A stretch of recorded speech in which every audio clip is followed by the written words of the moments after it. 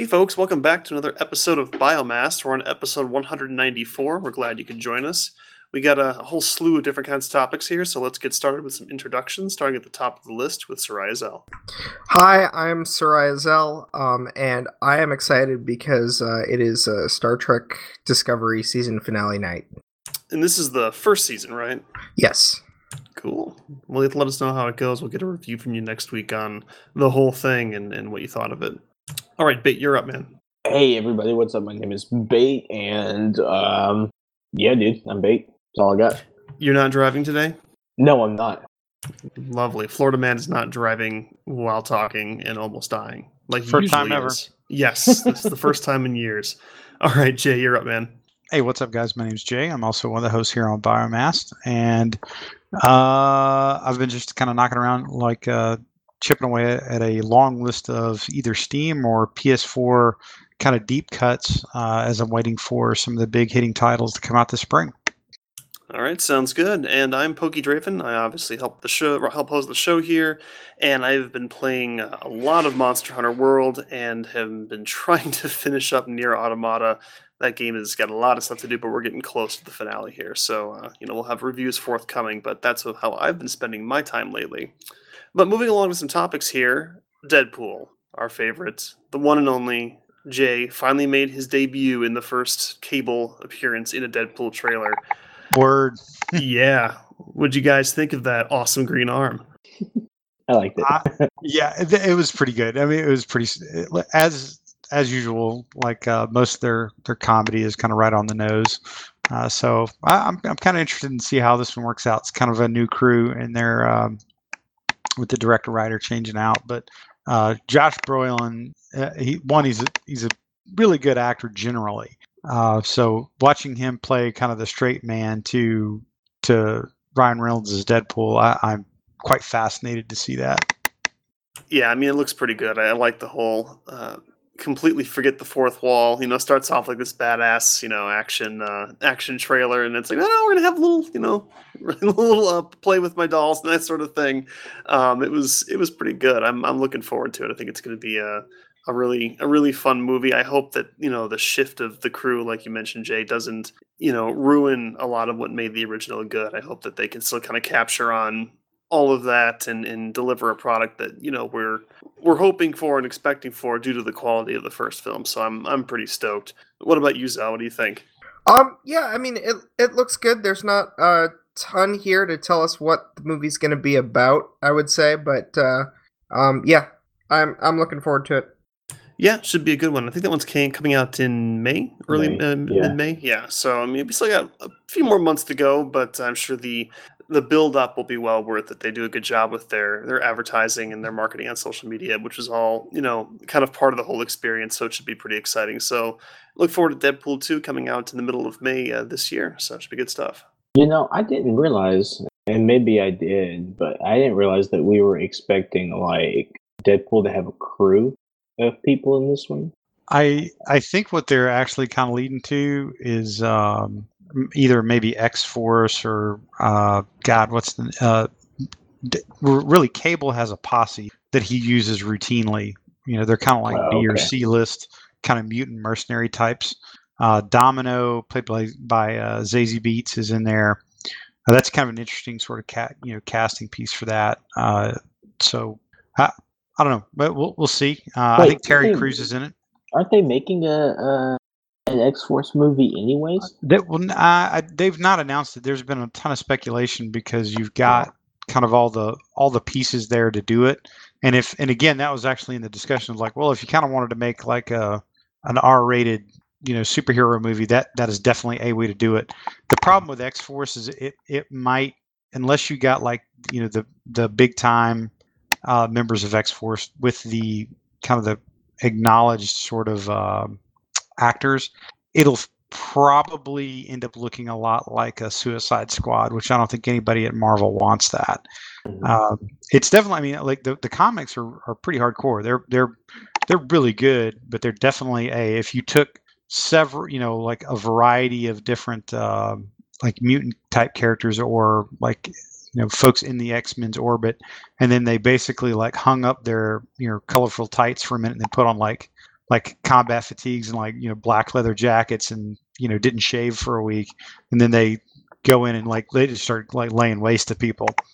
It's kind of a neat premise, and it would work well with like Deadpool and Cable. And if you took like the Wolverine that you had from Logan, or a version of that type of Wolverine, it would fit well. But I think there'd be almost too much of a desire to push like I said, a Suicide Squad feel to it.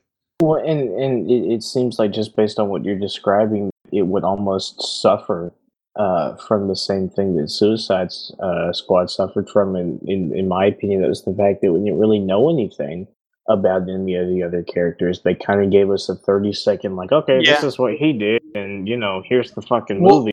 Well, no, you're right. You're not wrong there, Bae. So that in Suicide Squad, the whole premise of that when it originally came out, pretty much everybody in it, in like the actual original comics, they were literally like B and C list villains that they just thought, like for a goof, they sort of that they they put them all together.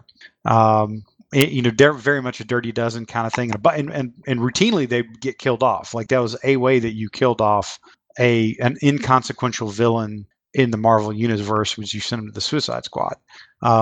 So X-Force is a little bit different. They would take, fairly significant, there'd be some of those guys that were definitely kind of like the B-list or kind of, background sort of mutants and stuff that they would have in there.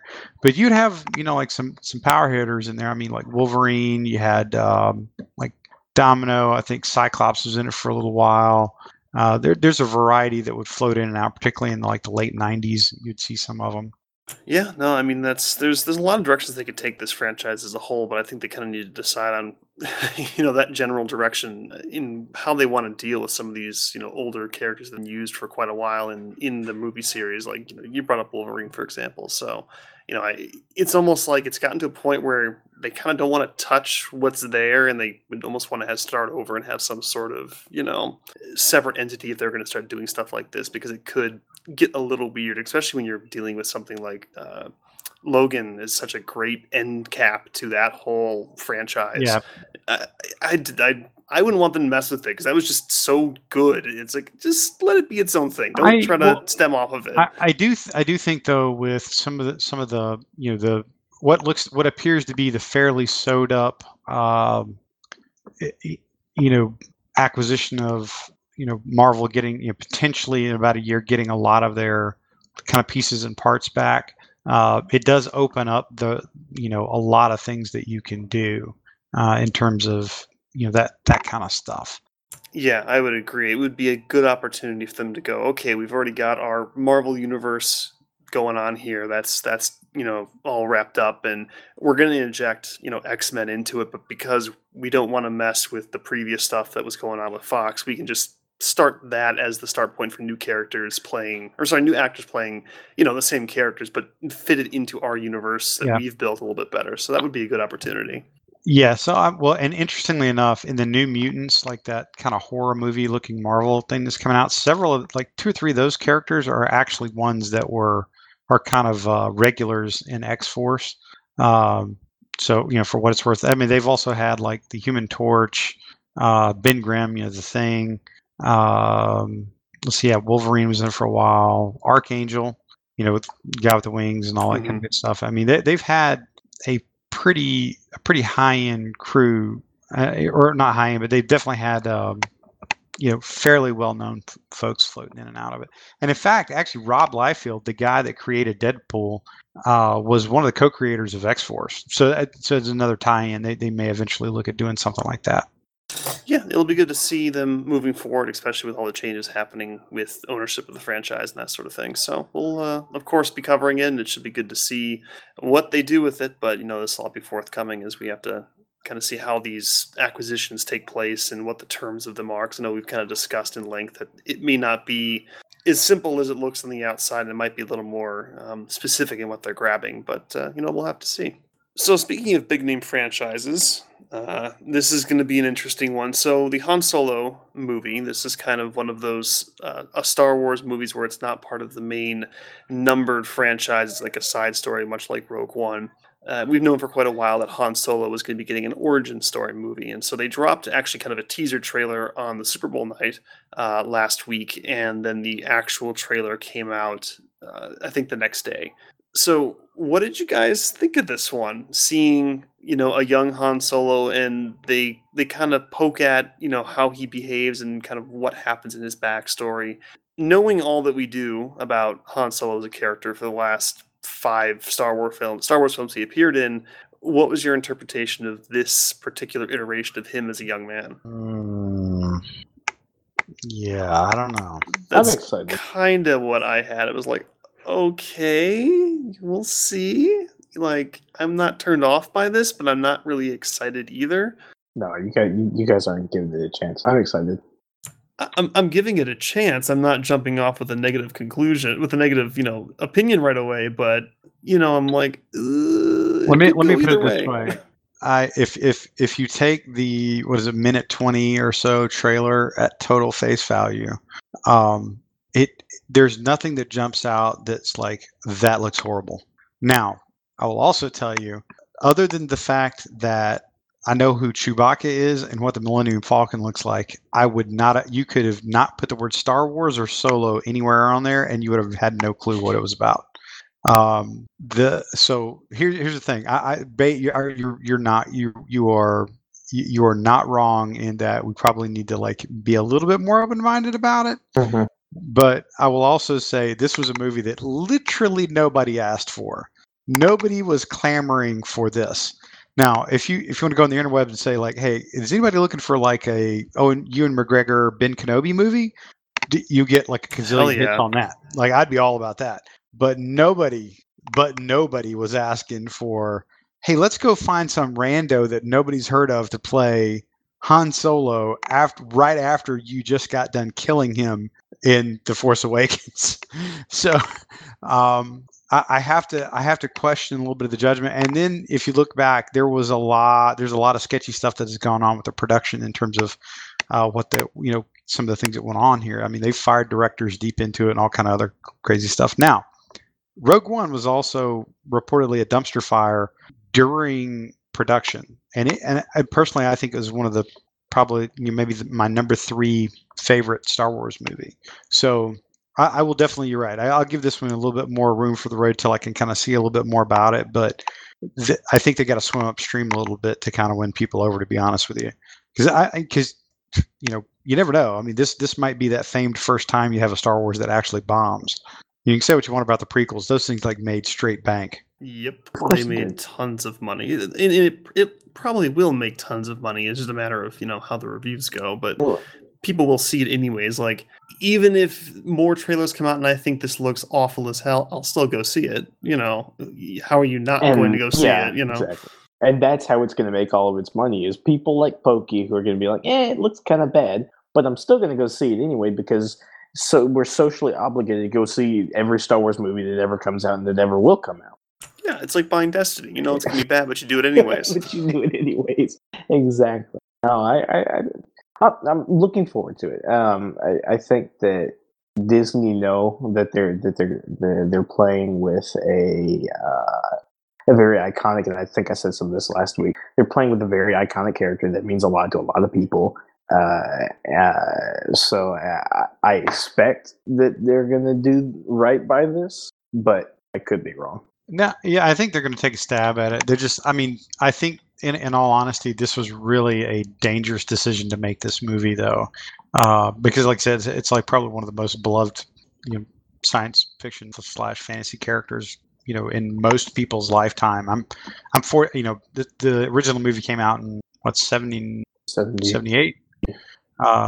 Because I remember seeing it when I was 3 or 4, something like that. So that character has been in the psyche of shit, man. People that are my age, I'm 42. Since often that was people my age, that was about the first movie you ever saw, probably. 77 is when that movie came out. Yeah, there you go. So I mean, it's kind of hard to tell, man. I hope Alden Emmerich or whatever the hell his name is does a great job. Otherwise, he's going to get absolutely filleted by people. Oh, he will. Yeah. In all honesty, I guarantee you, there's a lot of actors that would have probably wanted no part of this. You probably well known, like well established Hollywood actors, even if they were offered this role, there's probably more than a few that would have said, "Nah, I don't really want to get involved in that. That's too much." It's too almost risky. too the high risk, high reward, but it's shaded a little bit towards too much risk, probably. Except the guy playing Chewbacca, he's probably just okay with doing that. I assume it's the same guy. Have you seen the new Chewbacca? The guy that dude? Oh, is it a new guy playing him? Yeah. Really? In The Force Awakens, so Peter Mayhew played Chewbacca when he didn't move. So if you saw like a chest up when he like a Chewbacca close up, or he was sitting down, that was Peter Mayhew. But anytime he moved, that was this other guy, and then it was pretty much all him in the Last Jedi. He's like this Norwegian or Icelandic pro basketball player. No shit. He looks like a fucking male model. Like I'm dead serious. Like, oh, dude, yeah. Blonde, blue-eyed Norwegian kid. Look at this. Yeah, absolutely. He's literally like 6'7", 6'8". He kind of reminds me of a very young Ivan Drago. Like, what's his name? Dolph Lundgren. He looks a little bit like that. He's from Finland, by the way. It's same thing. It's all the same shit. It's all Scandinavian area, yeah. It's a former basketball player. Yeah, that's crazy. I did not know that. That's crazy. So is he doing? Do we know if he's doing Chewbacca in? I think he is in Solo. Yeah, okay. He's got the credit for it in Solo. It looks like the only thing he's ever been is Star Wars. Yeah. Huh. Get that. Oh, maybe we'll get to see him actually like kick somebody's ass and stuff. Pull a fucking arm off of a stormtrooper. God, you can call them stormtroopers now too, because they're not going to be first ordered. Shit. Oh, jeez. I mean, at the very least, this does open up an opportunity where you get all these stories that like Han Solo would say about like Wookiees, like all the stuff he did. You could it'd be kind of fun to actually have him be doing this stuff, and it's like that's what they've been referencing the whole time, like ripping people's arms off, and not letting the Wookiee win the game, that sort of thing. This could be kind of a fun for those sort of references, but I think, like you were saying, Jay, it's so risky. Like this is such a risky move. And considering some of the issues the last Star Wars film had, you kind of got to question Disney a little bit. Like, are you guys sure? Like, are you really, really sure about this? Because it could go south real quick. Yep. Word. Alrighty. So, yeah, we're all going to go see it. Let's be honest here. Absolutely. But, it is what it is. Did you have any thoughts on it, Zell? Are you good? It's... As I said last week, I'm not that big of a Star Wars fan. It wasn't a wow trailer by any means. It wasn't a bad trailer. Yeah, we'll see. It's a movie. It's a movie. All right. Sounds good. So moving along to another interesting trailer, and I'm not, as I've always said, I'm not a huge comic book buff, so I don't know all the ins and outs of every single comic book hero. So Venom, which is, a character that kind of, I believe, originally spawned from the Spider-Man franchise, is getting his own movie. What did you guys think, if you're familiar with the character, what did you guys think of this trailer, as someone who knows more about it than I do? My knowledge of Venom is limited to Spider-Man 3. Hell yeah. Which is not flattering. The best movie ever. God, you guys are killing me. What about you, Jay? Are you fully familiar with the Venom character? I'm very familiar. So there's two. So they're kind of doing a mash here. There's two basic versions of Venom. The one you guys are referencing in Spider-Man 3 was the Eddie Brock character, where he was a kind of a scummy guy, like low life criminal, and depending on, I don't think he was ever actually in like a rival. Like newspaper guy, like he was depicted in there, but he was certainly nothing special, and he gets the Venom, much like actually they depicted it very well, at least as far as how it works in the comic books. He gets the Venom symbiote on him, and it kind of transforms him. Spider-Man had it first, passed it on to him, all this kind of stuff. So that's sort of the classic villain Venom, or excuse me, villain Venom. Now, the more like a more modern take, which is actually the kind of the current Venom, is Flash Thompson. So in Spider-Man: Homecoming, they changed that character dramatically, where it was that little Indian kid that was basically like the little bully on the science club or whatever the hell he was. So in traditional Spider-Man, all the way up into including the Tobey Maguire versions, Flash Thompson was kind of the high school super jock, kind of bullied Peter, and they actually became very good friends.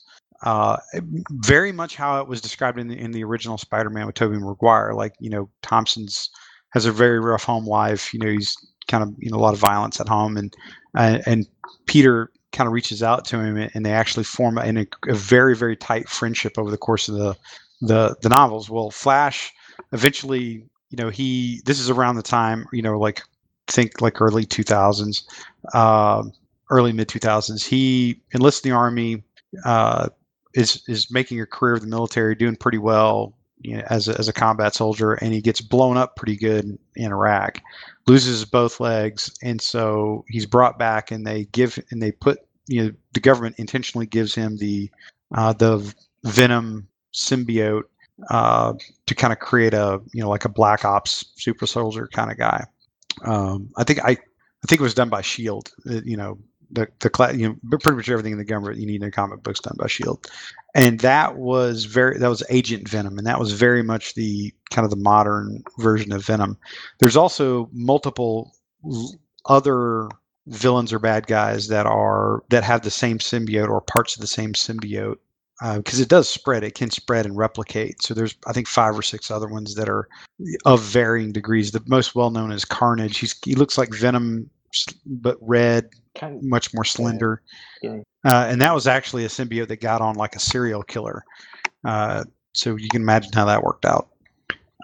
But I'm interested to see. I actually figured that they were going to go more with I originally thought they were going to kind of go with a more Flash Thompson version, based on who they cast, because I think that would actually that would have worked really well. Except for now they've established Peter Parker's actually a teenager again. They've changed some things up. So I thought originally maybe they were going to mishmash it, where they were using the name Eddie Brock, but he would have a similar backstory as Agent Venom, where he's probably like a military guy, helicopter crash, IED, whatever, he loses legs, arms, or whatever, and he gets the Venom symbiote. That was my original thought, but it looks like they're playing this one totally straight, where Eddie Brock's just some guy, like some dude. I don't know. I'm not sure what his backstory. I couldn't tell from the trailer. So I don't know. Well, I'll be interested to kind of see how it works out. There is a lot of rumors that Tobey Maguire was on set for about a day, so he might have filmed like a scene. Not real sure yet, but we'll see. I like I said, I think the acting that we're so far it's a good choice for Venom. The actor's pretty good. And it's Tom Hardy, isn't it?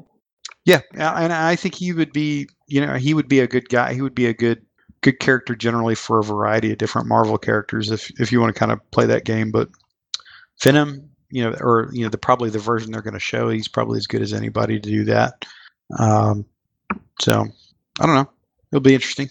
Yeah, I mean, the trailer really wasn't showing much of actual Venom. It was this thing I kind of took away from. I'm like, okay, it's got an MRI machine, and I think they want to let that one sizzle for a little bit, though. I think they're going to wait for a while before they you get like an actual picture of Venom. Mm-hmm. I mean, you see it in the tube, I think, where they're pulling it out of the truck. It's all that's squirming it, and stuff. Yeah.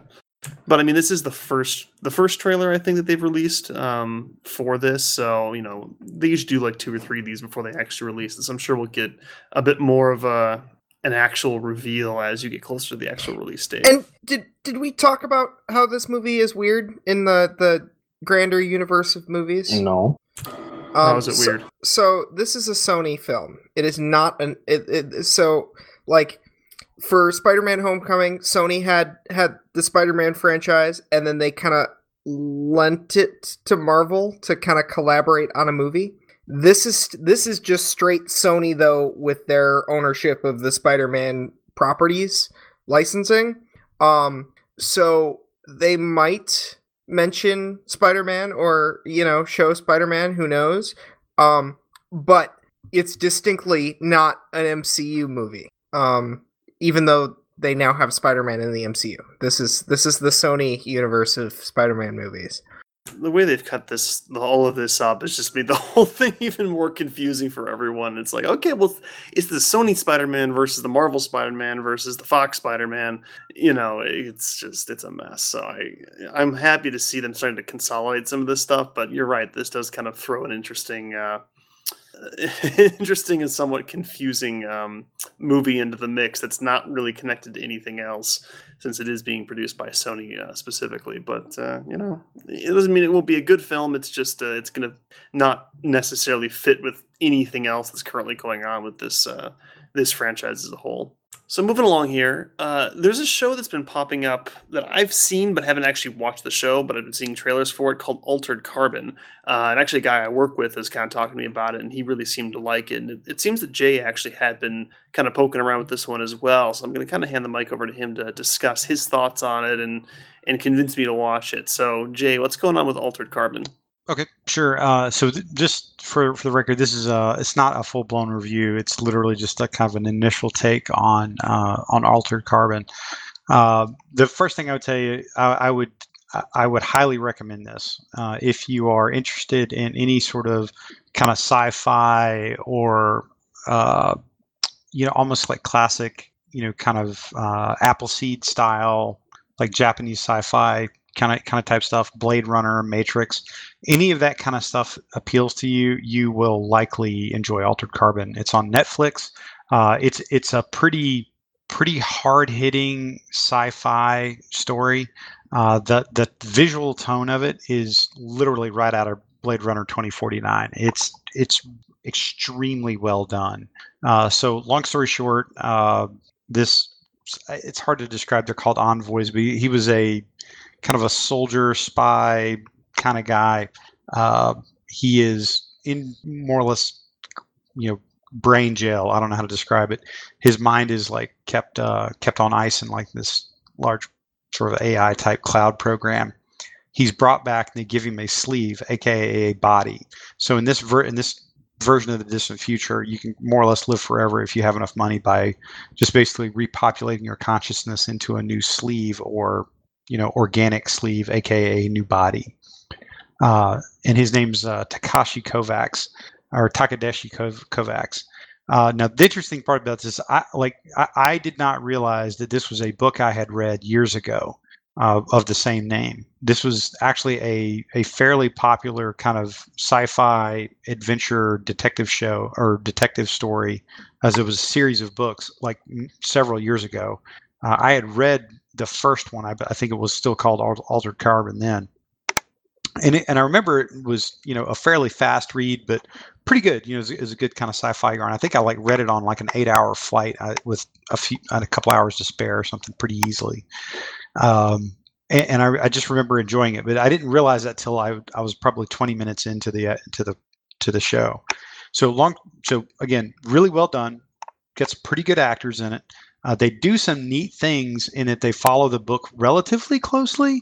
They do take some liberties, as you can imagine, but Netflix has done a really good job with this one. Joel Kinnaman he's kind of the lead as the current sleeve, if you will, of Kovacs. He's pretty good, but you get to see 3 different versions of Kovacs in different sleeves based on sort of where they're at in the timeline through flashbacks and so forth. And what they've already confirmed is that after the first season, there's likely going to be a series of cast changes where you have other people come in to play like some of the lead characters, almost Doctor Who style, if you will. So that's very intriguing. Yeah, it looks kind of good, but so a couple things. One, if this was a movie, it'd definitely be R-rated. There's a fair amount of gratuitous nudity here and there. The action is pretty good. The action's pretty solid in it, and really the story is not too bad. It's actually, there's not a whole lot of twists and turns you can't figure out, but it flows well. Good story, looks really good, feels good, very very organic sort of. It's not like stilted at all. It's not B-level. Really good job by Netflix. So that's just an initial kind of like a hot take on it. I highly recommend folks check this out if you were anyway a fan of Blade Runner 2049 or Matrix 1. like Expanse from the Sci-Fi Channel, maybe the new Battlestar Galactica, things like that. If you like that kind of hard-edged sci-fi, this is pretty good. So I would definitely take a look at it. Yeah, no, that sounds fantastic. I mean, I remember seeing the trailer pop up, and I thought it was for like an actual movie, and then I saw this Netflix series. Like, oh wow, really? Okay, that looks impressive. And I'm a huge fan of Blade Runner and Matrix alike, so I'll definitely be checking this one out and pick it up. So is the whole first season up? Is it like typical binge watch Netflix style? I'll be honest with you. I think it is. Okay. I literally watched probably 45 minutes of the show so far. Now I got called away to some other stuff. Gotcha. Okay, well that sounds pretty good. No, I'll check that one out. That looks pretty exciting. I'm a fan of that genre, so I think it'll be good. Okay, moving on to some more gaming related news. So Fortnite Battle Royale. This is one we've talked about pretty extensively, and this is the PUBG style 100-man Battle Royale thing. A bunch of guys fly in, jump out of a flying bus, parachute down, and scavenge for weapons and materials to, fight each other, and the last man standing is the winner. And this comes included with all of Fortnite's, unique building mechanics and that sort of thing. If you're familiar all with the game, you can gather wood and stone and metal and build structures and that sort of thing. But that's just layered on top of this Battle Royale game mode, the PvP experience. And that's currently free to play. And so this has been, obviously PUBG came out and that was a big, huge success. And then once Fortnite came out, the PvE experience, the Save the World campaign for their buy-in closed beta, then they released the Battle Royale game as a free-to-play offering where they had basically the engine already put together and they just, converted it over for this PvP game mode. And it's been doing quite well to a point where Epic Games, this is the people that make the Unreal 4 engine and had created Paragon, decided to move a large portion of their staff from like the Paragon team over to the Fortnite Battle Royale team because the game was doing so well that it made sense to, dump more resources into it to, help propel that success forward. And this ultimately led to them kind of reevaluating and shutting down the game Paragon entirely, taking it as a complete loss, offering refunds to everyone. We talked about that last week. So this week, I kind of want to talk about Battle Royale and how well it's doing. So for a while, PUBG, and this is PlayerUnknown's Battleground, had a Steam record of 3.2 million concurrent players at the same time, which is very impressive. Like, it's extremely high, very well, and it's been doing really well. Fortnite just surpassed that record, and in this last weekend, they recorded 3.4 million concurrent players at the same time. So it has caught up to Battle Royale and is now starting to surpass it in terms of player count of people playing this thing, which I don't think is any surprise to anyone in particular. It's, like I said, very similar to PUBG, but it's free opposed to whatever PUBG is. I think it's like $30, something like that. So in terms of accessibility, it's much easier for someone to get into. And if you try that one out first because it's free and you really like it, you're probably going to stick with it rather than paying $30 for a similar game, which may or may not be better. So I think in terms of how they've pushed this out, Epic has kind of hit gold in that they can compete rather aggressively with PUBG simply because, it's free. And they've got microtransactions in terms of cosmetics and that sort of thing. And, fine, whatever. That's kind of the name of the game when it comes to free games. But they're obviously doing extremely well. And you kind of wonder how PUBG is going to feel about this, because I know at one point when Epic had announced the Battle Royale for Fortnite coming out, PUBG was kind of like, this is kind of bullshit because, PUBG uses Unreal Engine 4. They've worked with Epic Games to develop their game and get it out there. And then Epic came out and released a very, very similar title, which is now directly competing and surpassing in some ways, the original game. And I mean, that's capitalism. That's the market right there. And I don't think that they've done anything illegal in doing this, but I can imagine that the creators of PUBG are feeling a little bit of animosity towards the whole situation, since they're, potentially losing market share, to someone who they had been currently working with. And I mean, there's really not much they can do about it, because I don't think, as far as I can tell, that there's really any legal platform they have to stand on to go after. They haven't patented the Battle Royale style game mode. I mean, it's existed for a long time. It's just that Epic kind of hit the nail on the head at the right time with the right price point, with the right system, and kind of had an accidental success with this kind of test game mode they just did where they're like, oh yeah, we'll just give it a shot and see how it goes. And it just exploded. And they just, it's changed their business model, I think, to a point where they're like, yeah, we'll move a lot of our company into this thing. So it's crazy. It's been a crazy ride watching this. This actually reminds me a bit of something that's been going on in the tech industry, which is that there was this past week, there was the big Google Uber lawsuit that got settled. But the whole thing was that Uber was originally heavily invested in by Google, and so they were kind of seen as very friendly to each other, and Uber would, had shared board members with Google and stuff like that.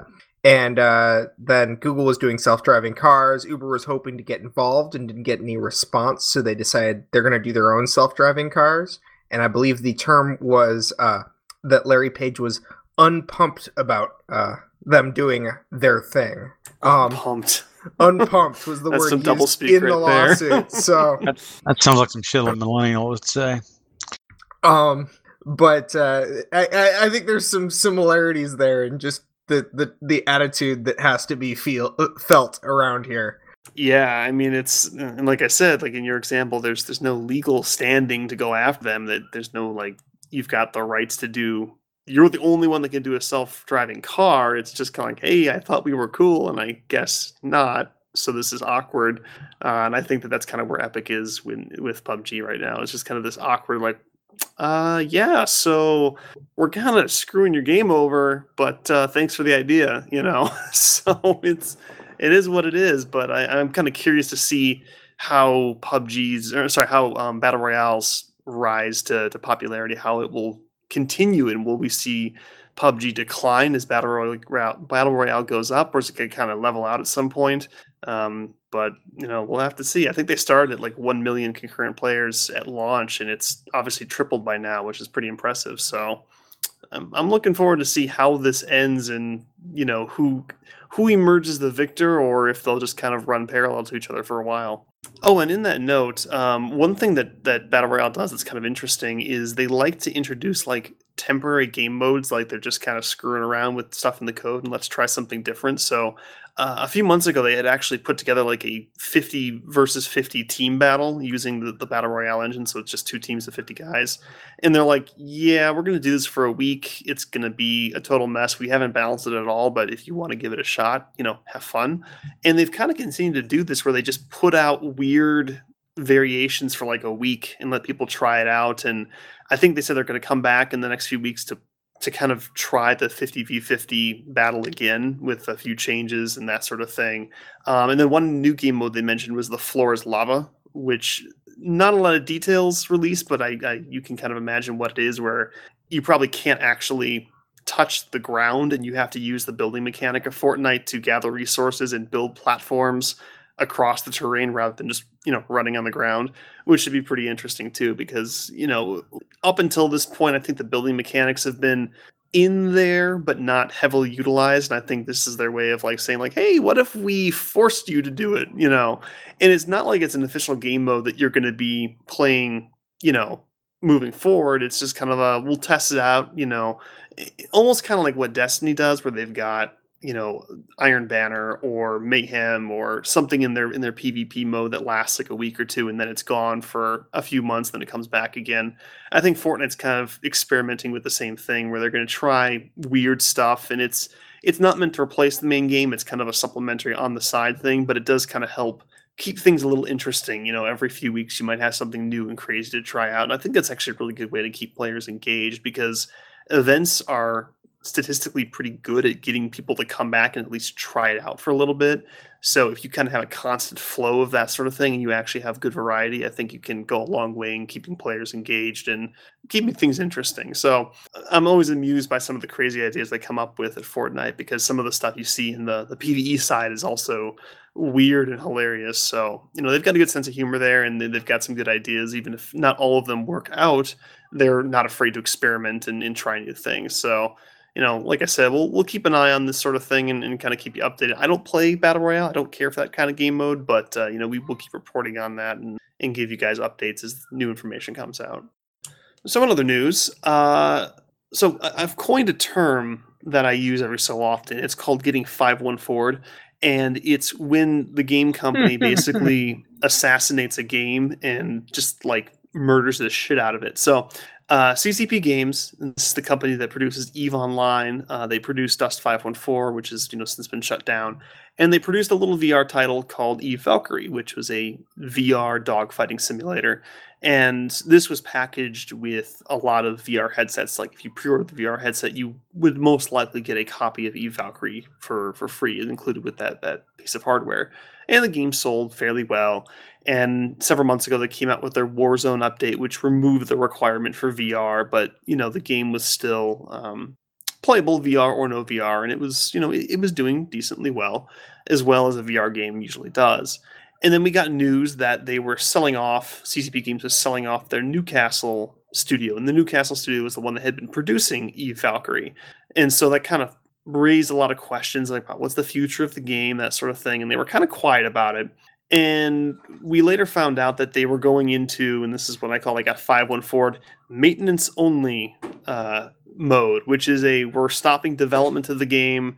Don't expect any more updates or patches. Like we'll have like a small team working on answering like bug reports and that sort of thing. But basically what you see is what you get. And the Newcastle studio was ultimately purchased by Sumo Digital, which is a company that's been partnered with CCP to work on Project Nova. And we had kind of initially speculated like, okay, well maybe, they'll have some of the devs from, Sumo get contracted to work on Valkyrie. And then this news came out that actually we're not going to support it at all, really. We're just going to kind of let it sit and do its own thing and let it kind of fizzle out and die on its own, which is pretty shitty for people who were a fan of the game. Well, the official forums were still up and running. It was kind of a situation like Dust had where the game was on its last leg. They weren't really pushing too heavily to have it updated. There was a period when they announced like for Dust 514, hey, Project Nova is a thing, so Dust is going to be shut down eventually, but it's just kind of going to limp along until then. Fine. The forums kept going, and Dust's forums actually continued to keep going well after the game was shut down, like a full year. So enter Valkyrie. We all kind of expected something similar where it would just kind of keep going, and then eventually, they would shut the forums down once player counts got really, really low, and they were just like, it's not worth it. Well, no, they're going to actually just, kill the forums now. So, like, without warning, they're like, yeah, the EVE Valkyrie forums are no longer going to be up, and, it is what it is, and just kind of dropped it, like, just shut them off overnight. And people were like, what the hell? It was kind of out of nowhere. They kind of expected it to kind of at least keep going for a while. It doesn't cost a company much to keep forums going, but out of nowhere, CCP just decided, yeah, we're going to pull the plug on this, and, tough luck. So that's kind of where they're at right now, and it hasn't left the community in a very good mood. They're all kind of pissed about it. Over on the Dust Discord, there's a sub-channel for EVE Valkyrie, and some of the stuff being said in there is not too positive towards CCP.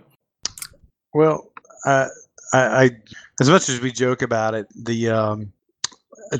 in all fairness, CCP keeping the Dust 514 sort of community forums around for several hundred / maybe a couple thousand people was for as long as they did. Hell, just keeping that game around in the state that it was is not. I don't think that was a normal activity for most game developers. Most of them probably would do what everybody else does. They just like, hey guys, deuces, we're out on Thursday, and it's it. You get like 12 to 24 hours notice. There's usually like a lot of lead up to what was going on. I think the only reason that they kept it is that it cost very little to no money to CCP, and they were trying to still keep lid on the grease fire that they had made with Dust 514 / Project Nova, during one of their big fan events, Fan Fest up in Iceland that year. So I think that's the only reason that atypical thing happened. And frankly, I'm kind of surprised that nobody picked up Valkyrie. Like nobody just said, hey, we'll take Valkyrie off your hands and do something with it. Because by pretty much any qualitative measure in terms of how VR has been working in kind of the mass public market, it was as good of an offering in terms of a complete entertainment game with a service model associated to it that they had, that I don't know of any other one that was as matured or polished as that one, and certainly not with potential long-term potential to it. So I don't know. I mean, I guess that's what makes me wonder more than anything, is that not so much that they killed it and sort of just walked away from it, which again, they're probably like, hey, we can't do that Dust 514 thing again. I'm just kind of surprised nobody wanted to pick up Valkyrie. No outside party wanted to pick up Valkyrie.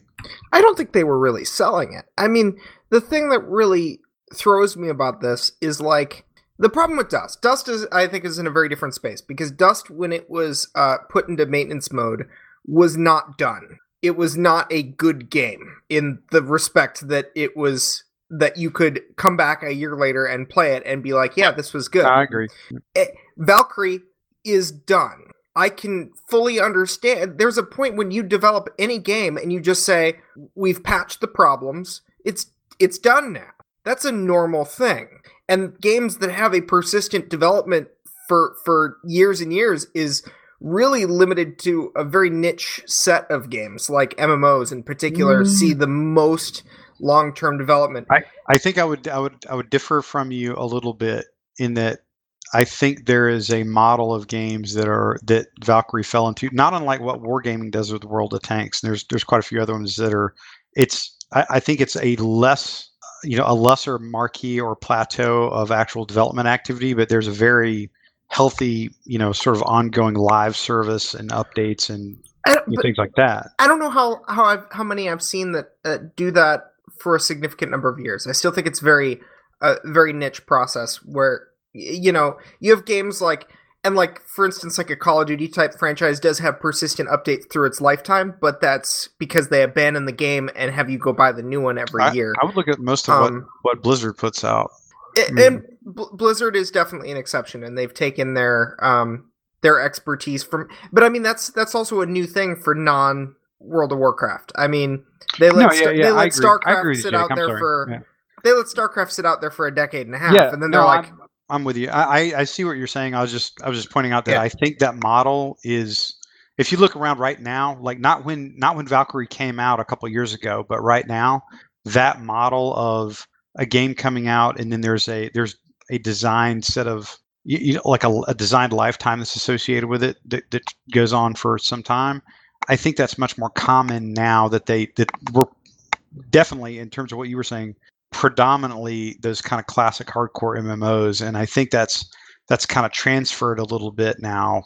Maybe microtransactions had something to do with that, but anyway, I'm sorry, I didn't mean to derail. No, it's all right. Well, but we'll see. I mean, it's one of those things like Dust. I had the much laughed about 10-year plan. I think Destiny pulled that line out too. At one point, we have yet to see a 10-year plan. I'm waiting for a real 10-year plan. It's not reasonable. But the thing is though is Valkyrie could have stopped development as it did, and I think continued as a successful game for a number of years. But Valkyrie certainly does not have a community element inside the game. And forums are cheap. I don't understand why they shut off the forums so arbitrarily quickly. And I mean, they've got metrics, and I'm sure they've looked at some numbers and decided that it's not worth it. But it wasn't even like it was like the Dust forums. They kept them basically as long as the code ran.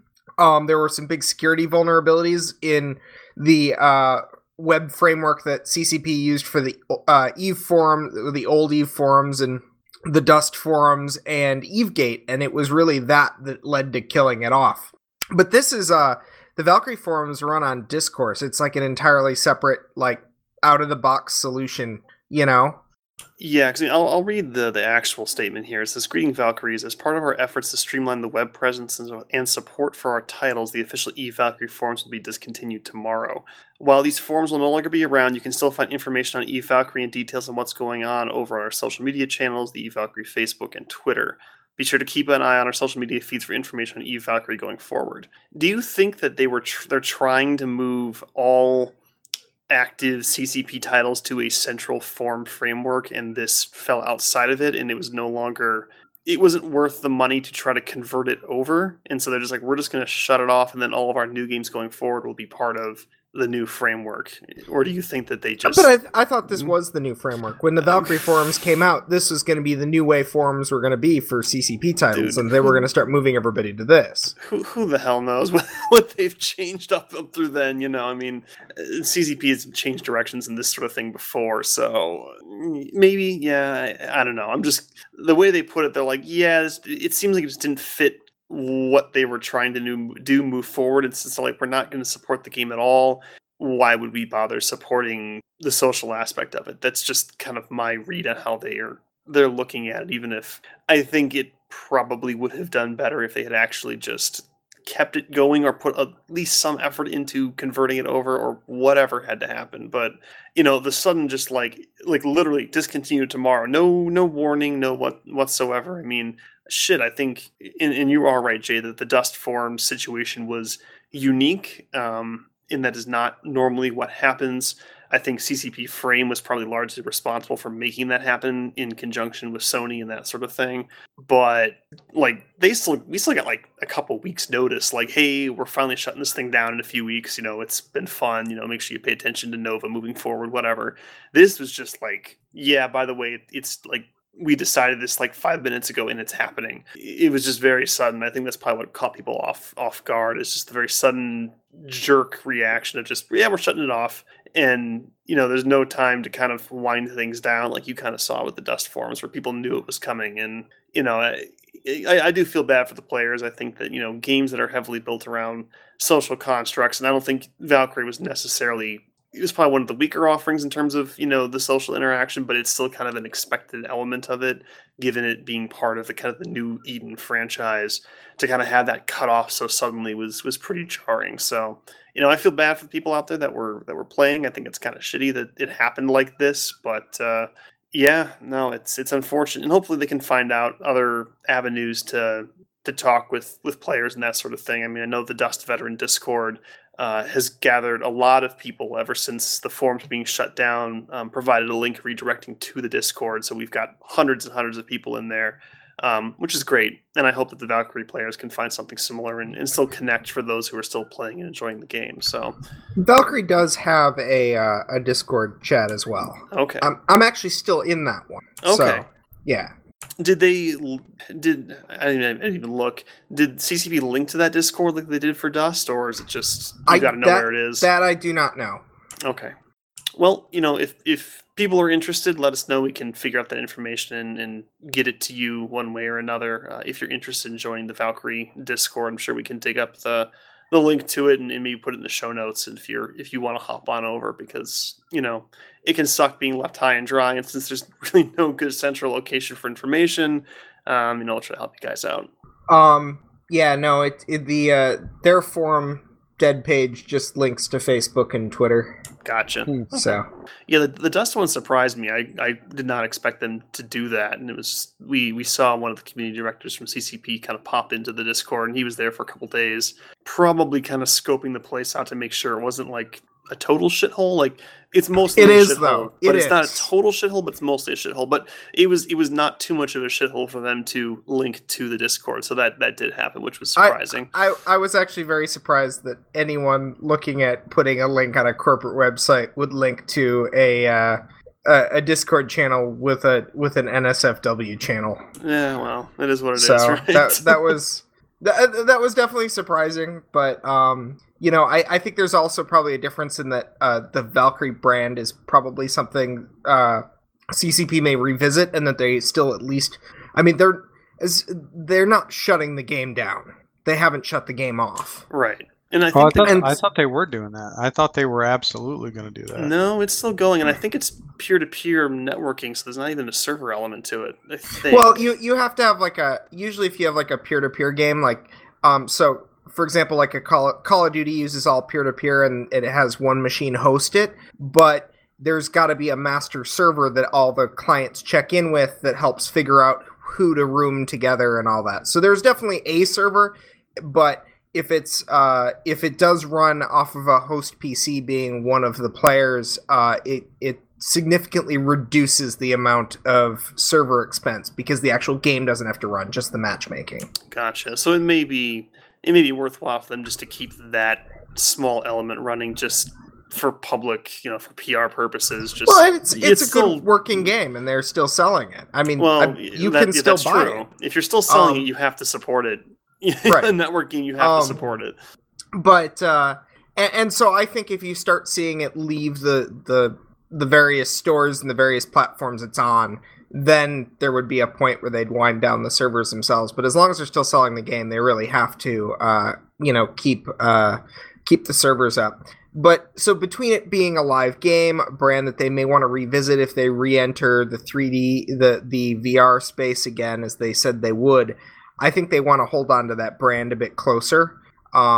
Whereas I think Dust, they've decided they're not going to name the new one Dust 514. I would think so.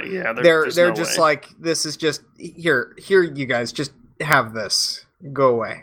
I think there's much more of an abandonment of that brand than there is necessarily with Valkyrie at this point. But I'm still very surprised they shut the forums. I think it's.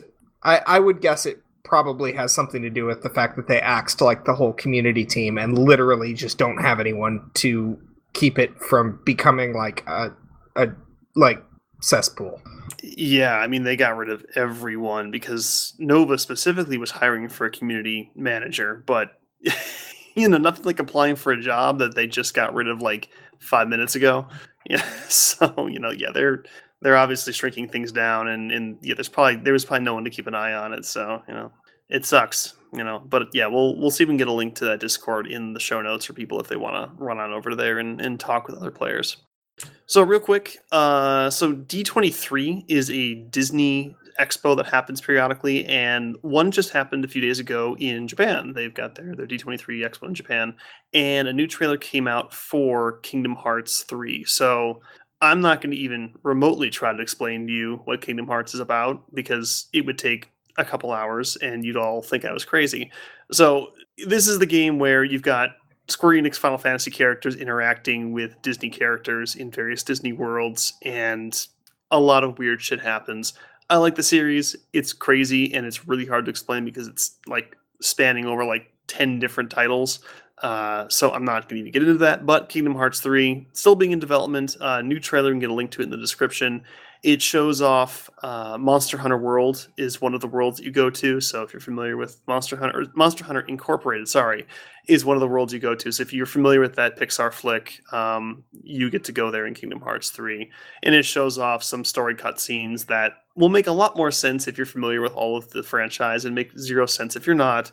But if you are looking forward to Kingdom Hearts 3, this is definitely one worth watching. It has some very interesting story implications. At one point I was like, what? So, go check it out. And it still claims 2018 release. I think we all kind of roll our eyes and go, yeah, sure.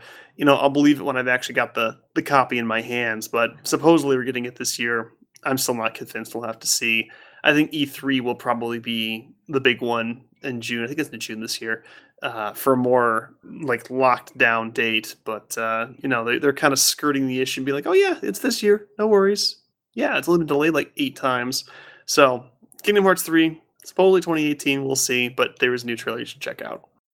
All right, Jay, so a few weeks ago, you had mentioned, I think maybe in the post-show, about wanting to talk about the Overwatch League and kind of the whole esports tournament that they've been setting up. Did you want to touch on that a little bit this week? We can kind of kick it off a little bit. So they're taking kind of an interesting take to this. The majority of gaming leagues... it sort of definitely depends on sort of the game franchise.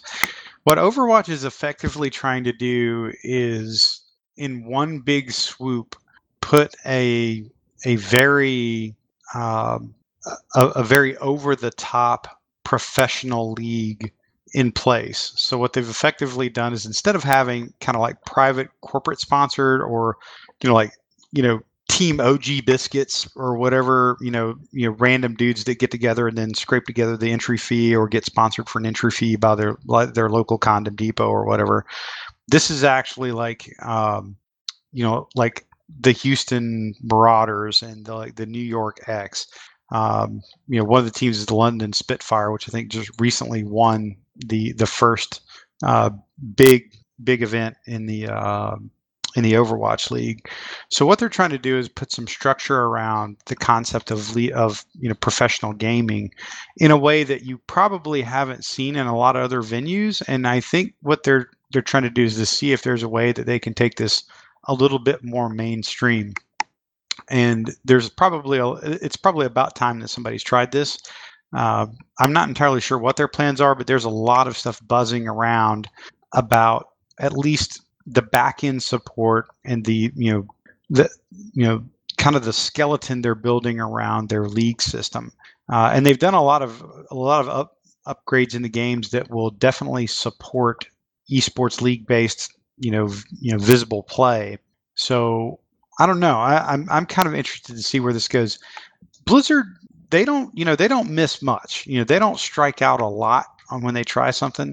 So this makes me kind of wonder, how successful they can be. I think if they get this on TV, 30, 40 minutes a week, somewhere like as a show, like on ESPN The Ocho or some shit like that, that would be a big step for them.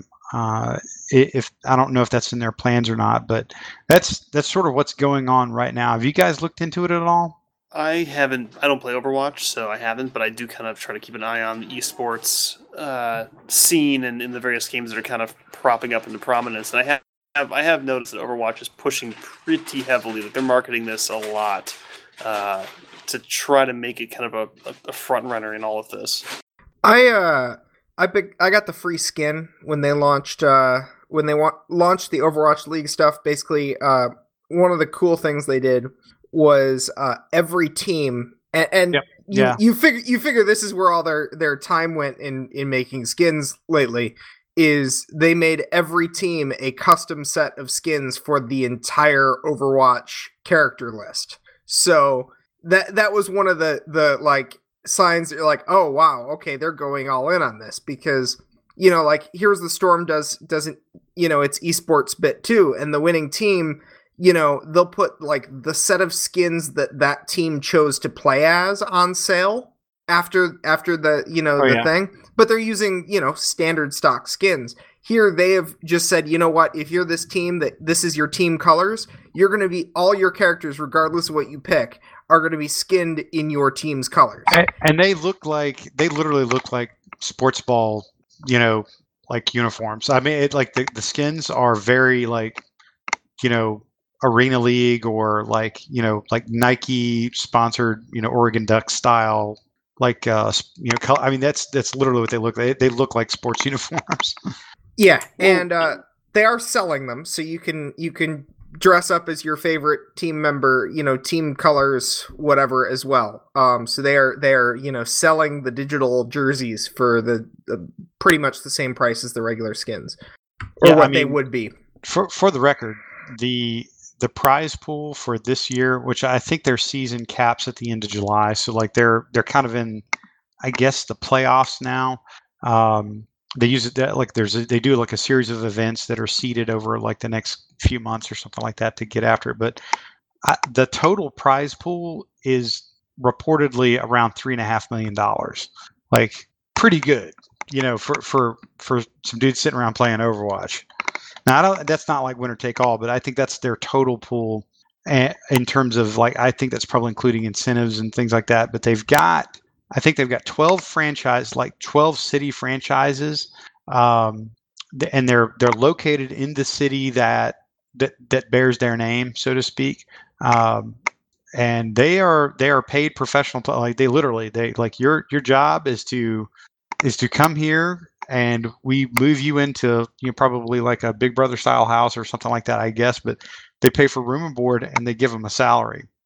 And you think about how much, like when you have these regionally based teams, you start having to fly people around to play these games, because obviously you can't play a professional tournament across like 2/3 of the distance around the globe for your ping time. Yep. So they're definitely doing this, and I think there was a big shift probably at Blizzard several years ago where they really decided that every single thing that they made needed to be esportsable. And it kind of is culminated up in this, which is as you said, definitely a big step in terms of trying to make it like a mainstream professional setup.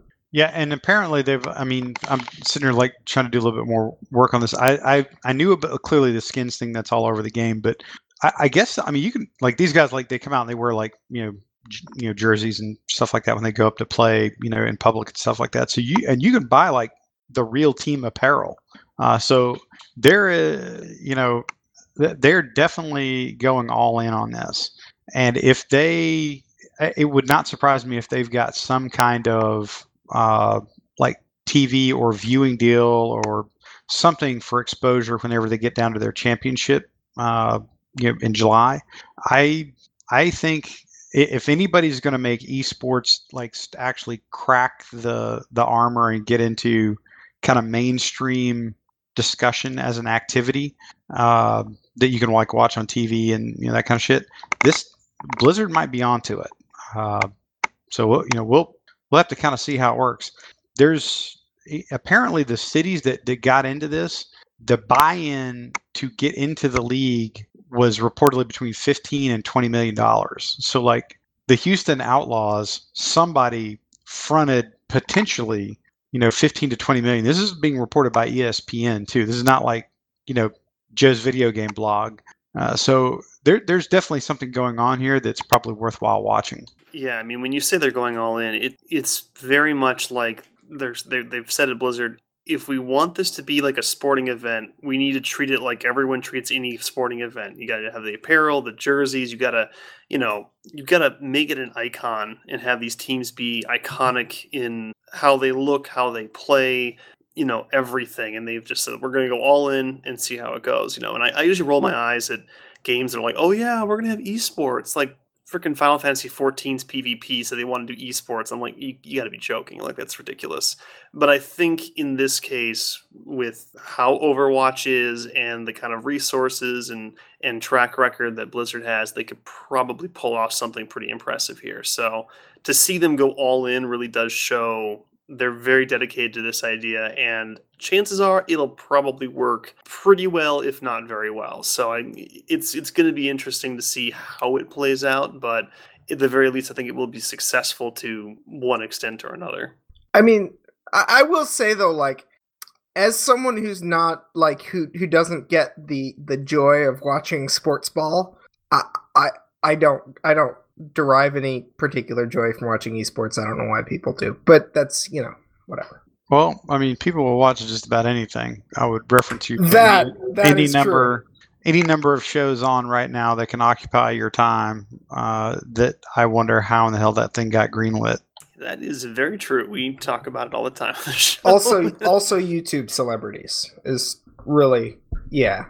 Hey man, I'll tell you right now. I'm going to call this right now. I think YouTube /Netflix is going to kill any semblance of normal TV. Like the only the only thing that'll be left is going to be sports news, and there will be like an occasional show. But like on-demand content and programming that is more or less outside of a large part of the FCC's ability to control is absolutely going to be where the bulk of people's entertainment's coming from. Well, I mean, the internet is under the FCC's control too. It's just not managed in the same way. Right. That's what I'm saying. Is like, but in terms of like what you'd see on ABC, you get something very different when you're a quote unquote cable channel. There's no real content on real TV anymore. I mean, there's very little. You get a few marquee shows here and there, but the vast majority of things, I mean, shit, that's Spike. They made a living out of that, before they changed into whatever they are now. Aren't they Breaking Bad? Isn't Spike rebranding as like Paramount now? Yeah, something like that. Like Paramount Network. Channel? Yeah. And that's like, weren't they something before that? They were before they were Spike TV.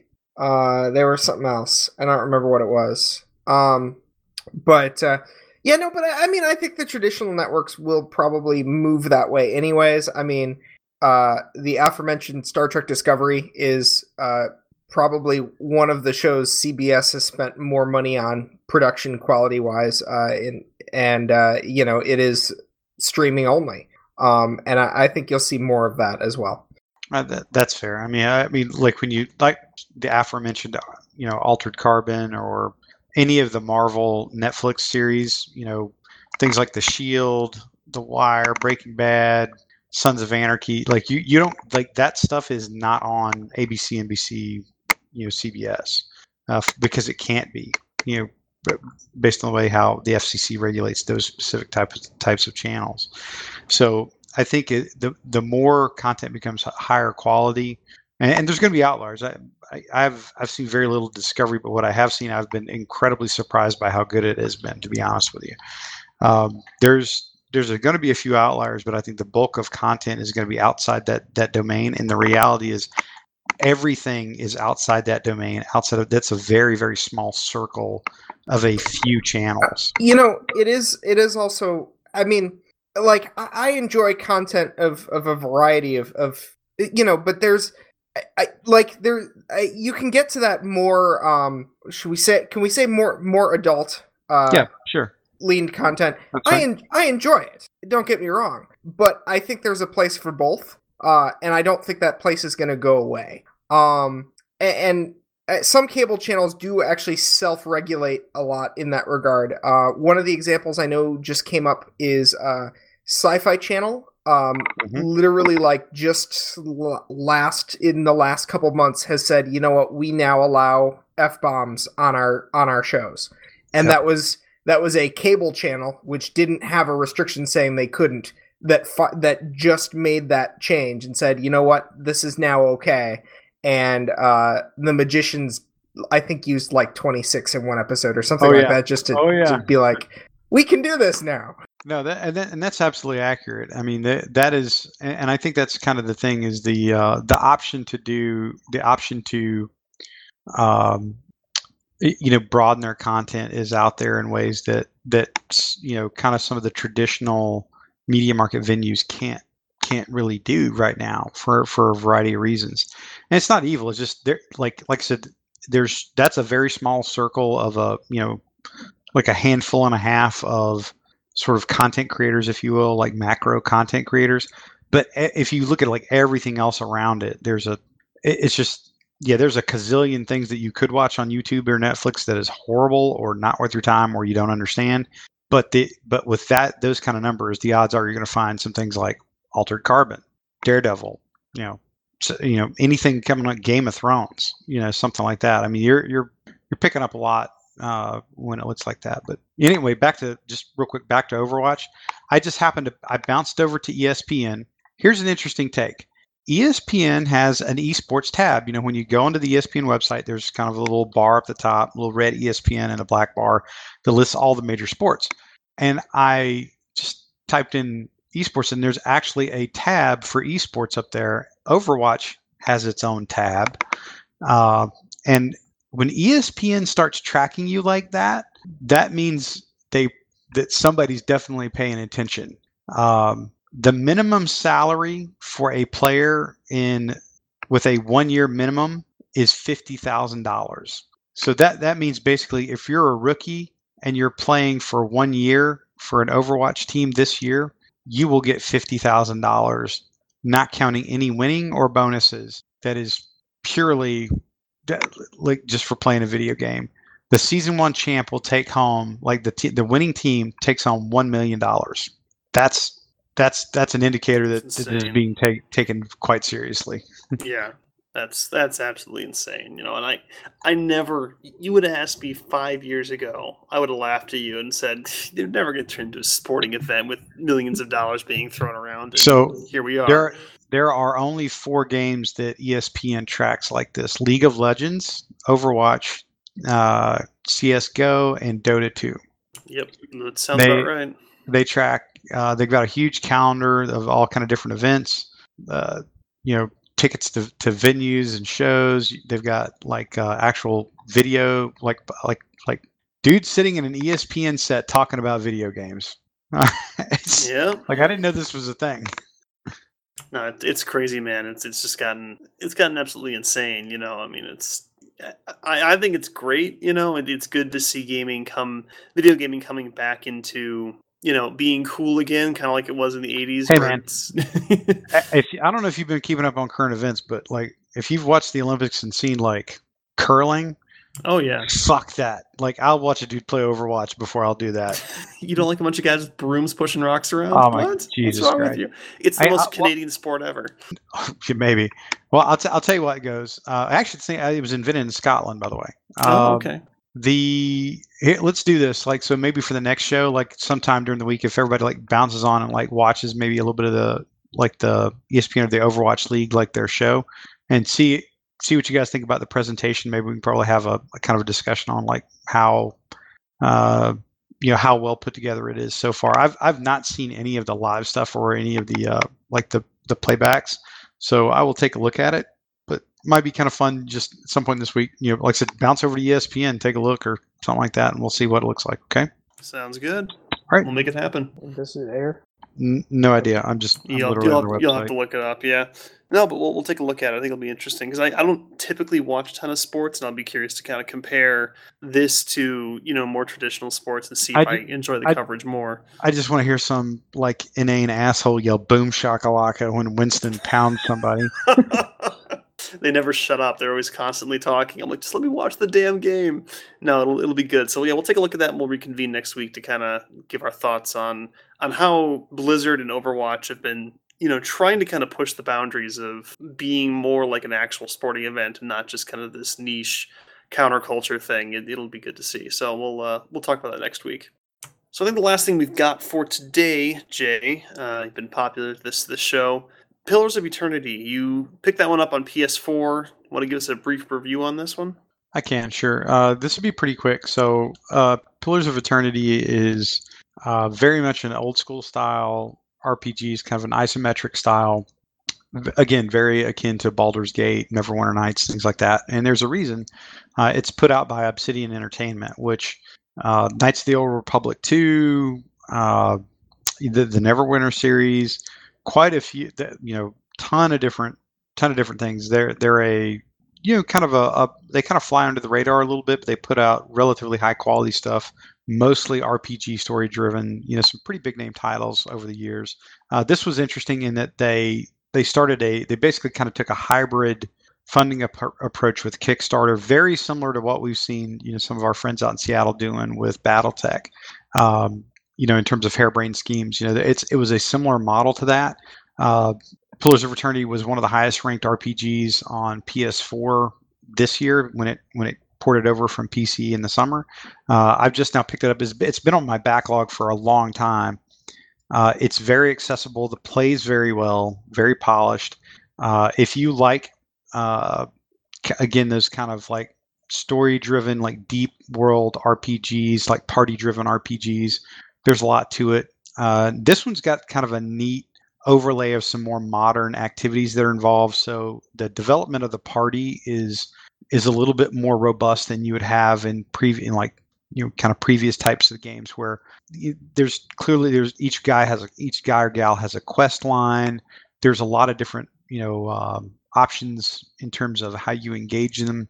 So there's a lot of Dragon Age tones into the interactions with your party, which is kind of neat. And again, it's a pretty cool fantasy. It's a very Dungeons and Dragons-esque style fantasy world with some kind of neat. It's definitely its own thing. It's got some neat kind of twist to it, but that's pretty solid. The other thing that they kind of take a page from Dragon Age on is it is a real-time RPG. So everything runs in real time, but then you could take in combat, you take tactical pauses where you can assign individual attacks or actions or things to do to the party, and then you start time again and like watch these things unfold and how they fight.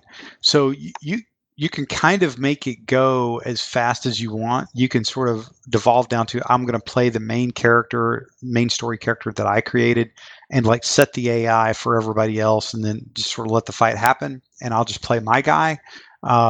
Or you can kind of micromanage and sort of go into that Dragon Age or almost like a free play XCOM style.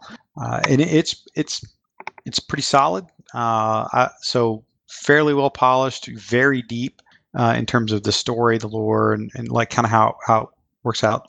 Looks really good. It like visually it looks good. I mean, it's an isometric game, so kind of a top-down / over-the-shoulder view of your party walking around. You can kind of zoom in and out on them a little bit. So it's not going to be a like a visual spectacle that those games generally. That's not how they're designed, but it's really a fairly immersive environment. Does a good job. It again very highly rated by a lot of different reviews out there. If you care to look. Personally, I give this one probably around an 8 out of 10. It's really good. There's a few things that are just design choices I didn't like. They're relatively minor, but overall, it's pretty solid. And the only thing that lacks is like the villains that you're dealing with are not the greatest in terms of like engaging you, but the world engages you quite a bit. So it kind of works out real well. So overall, if you like RPGs, you want a little bit of a time investment or something you can chip away at in between games, other like bigger name games and stuff, Pillars of Eternity, probably a good one. This one was so successful that they dropped a Kickstarter for a Pillars of Eternity 2, and that apparently met all of its funding goals in extremely short order, and they're looking at releasing Pillars of Eternity 2 sometime this year as well. So again, Obsidian, pretty solid track record as a game developer. They put out a lot of different stuff, and they do these type of games well. And this is a pretty good example of that. Yeah, Obsidian does good work. They also did Fallout New Vegas, which is the best Fallout there is. If you, I would agree. Yeah, so very solid work. I would love to have them get their hands on Fallout again and do something because Vegas was fantastic, but they do really good stuff. Yeah, no, and like I said, they quietly turn out like I don't know what their commercial sales look like. I mean, if you look at some of their game titles, you're like, oh, that obviously did real well, or that was quote unquote very popular, or whatever. But they're like when you kind of go back and look at a lot of their marquee games over the years, their reviews, their critic and fan reviews, I can go to like Metacritic or something like that, generally really good, like real solid. So they're not like throwing out like, EA or Blizzard name pop on stuff, but the things that they do put out generally are very solid. So with that, interestingly enough, there's another game I played like literally just this weekend for probably about 3 hours called Armored Warfare, also by Obsidian.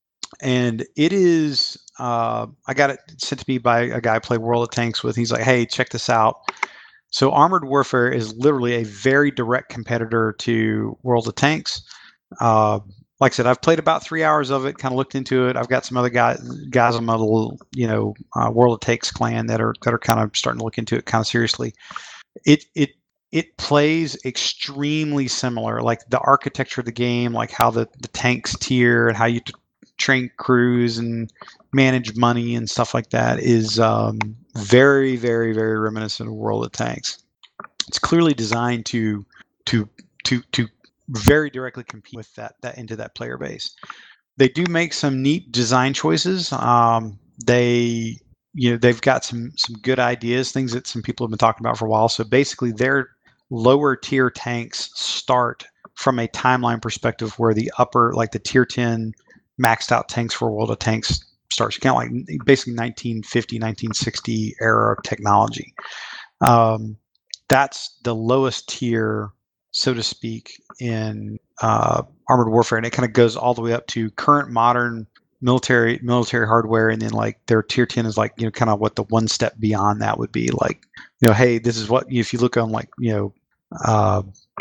Popular Mechanics, this is what the next M1 tank would be like, kind of thing.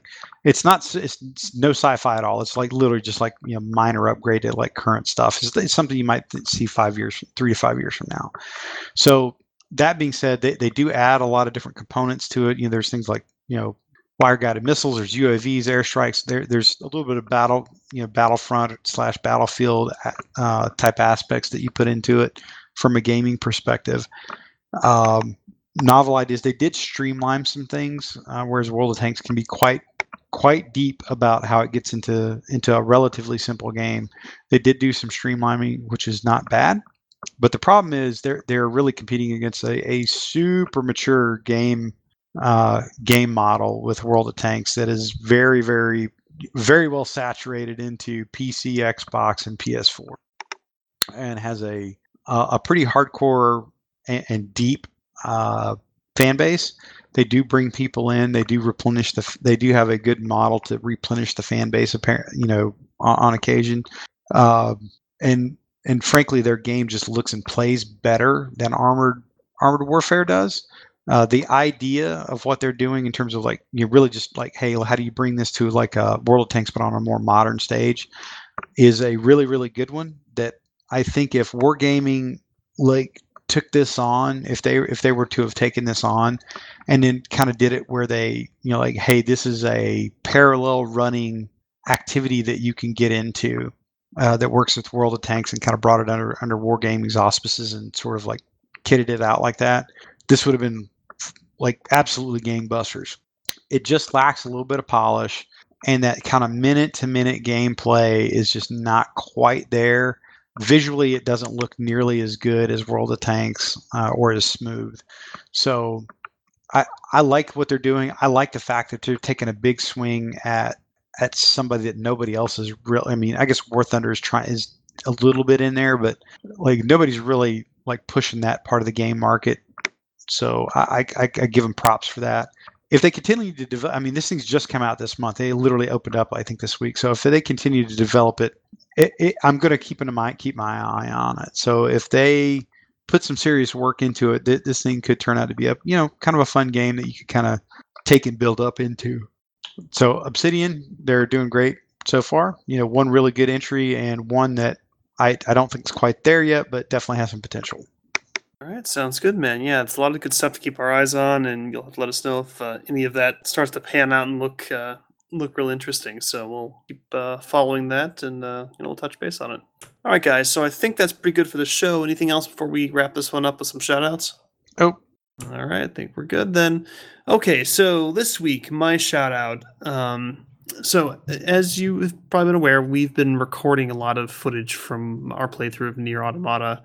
As we kind of work our way, it's a lot of content, but we're getting close to the final fourth and fifth endings of the game, and we took some time to fight one of the super bosses in the game. And so, if you aren't familiar with RPGs, super bosses are typically optional bosses that are much, much harder than the things you'd actually deal with in the main story. They're meant as kind of a stretch goal, something that you grind and level up and get yourself well beyond what you need to for the story to go fight this additional challenge. And the reason I wanted to do this particular fight is because it's more closely related to the events of the previous Nier game. So it's not necessary for the story of understanding the main game of Nier Automata, but if you want to get that reference to the original game, this was a really important one to do. And in order to get this quest to do this fight to unlock, you had to gather up all the weapons in the game and fully upgrade them, which I won't even begin to describe how long this took to do. It was a real pain in the ass, and I was kind of getting grumpy about it, but we did it. And I have to say, the fight that was kind of the reward for doing all of this, the fight itself was interesting, but I'm not going to spoil anything, but just the character and the way that character's story was told and the way it was presented was probably one of the most emotionally driven fights I've had in a game. You usually get this stuff in a cutscene, but having all of this play out in the middle of a fight it honestly left me speechless in how well and how powerful it was. It was just a really good experience. And, all of the pain to get there was worth it for that, 5-10 minutes of combat. So I got to give a shout out to, the team that put that together, because it was absolutely fantastic. And with that out of the way, we're going to be kind of moving into the home stretch of finishing the game off. But I was very moved by this particular piece of content far more than I was expecting to be. And it was amazing. So shout out to those guys. All right, Zell, what about you? Shout out to snow. There's a lot of it. We have a lot of it. That's it. Okay. All right, Bait, what about you, man? Shout out to heat. It was 88 degrees today. Shut up. It was awesome. What's your humidity out there right now? Right now we're looking at 96% humidity. God, no thank you. I'll take my desert any day. Oh, it's raining though. So. Oh, okay, well, that's still though you have to deal with the aftermath of that. So I don't envy you. All right, Jay, you're up. Okay. I'll give it a shout out to Shadow of Colossus, or Shadow of the Colossus, a game probably a lot of people play. I figure you guys have all played that game. It's not normally the kind of game that I would play, but this thing was on like a PS2, right, when it first came out. Yes, it was a PS2 So game. they remastered it and put it out on PS4 here recently, and I remember the game, so I took a flyer on it, and it was extremely well done. Like, it's not just it's sometimes remasters just put some high res images on it and kind of call it good, but it kind of brought a lot back to me. It's very very very crisp, very clear in terms of kind of what's going on around you. And just the one thing I got to say about the shout out to the game and the developers, I did not remember how much I didn't like playing the game, even though I really enjoyed playing the game. Because ultimately what you do is you go around and you have to go kill all these colossi that are essentially these like just giant majestic beasts that you have to like climb onto, and you find a weak spot and you sort of brutally kill them. But you can see them looking at you in the eye, and there's like one or two of them, like they do a really good job of like articulating fear. But there's like, you understand, I won't spoil much of it. You kind of understand in the game why you have to do this, but it's one of those things where I'm like, I really don't like killing these things off. I really did not enjoy that part of the game, even though all the mechanics are really good. Like, the gameplay itself was fun. The game itself was good, but it struck I think a very deliberate emotional tone. And I remember that this week playing Shadows of the Colossus. So if you have fond memories of that game, or perhaps you've not played it, I do highly recommend it. It's definitely not a game I would normally play. It's not sort of in my wheelhouse, but really good game. Highly recommended. Yeah, we've actually been looking at doing that one for Dungeon Crawl as well, just because I've never played the original, but I've heard fantastic things about it. So the remake would be a good opportunity to kind of pick that one up and feel horrible about all the things you have to do in that game, because I've seen some gameplay from the original, and it's just like, wow, you're not going to be happy at the end of all of this. So it's the kind of thing that we like to do, and I think it might be a good addition. So we'll definitely look into that, and I'm interested in playing it. All right, guys, I think that's our show for this week. Thank you for tuning in. Thanks to the host for coming in here and discussing all this stuff. And, as usual, if you have any topics for the show, if you want to be on the show, just hit us up on all of our contact information, which is on biomass.com or biomass.net, and we'll get you hooked up. But other than that, be safe out there, and we'll see you next week.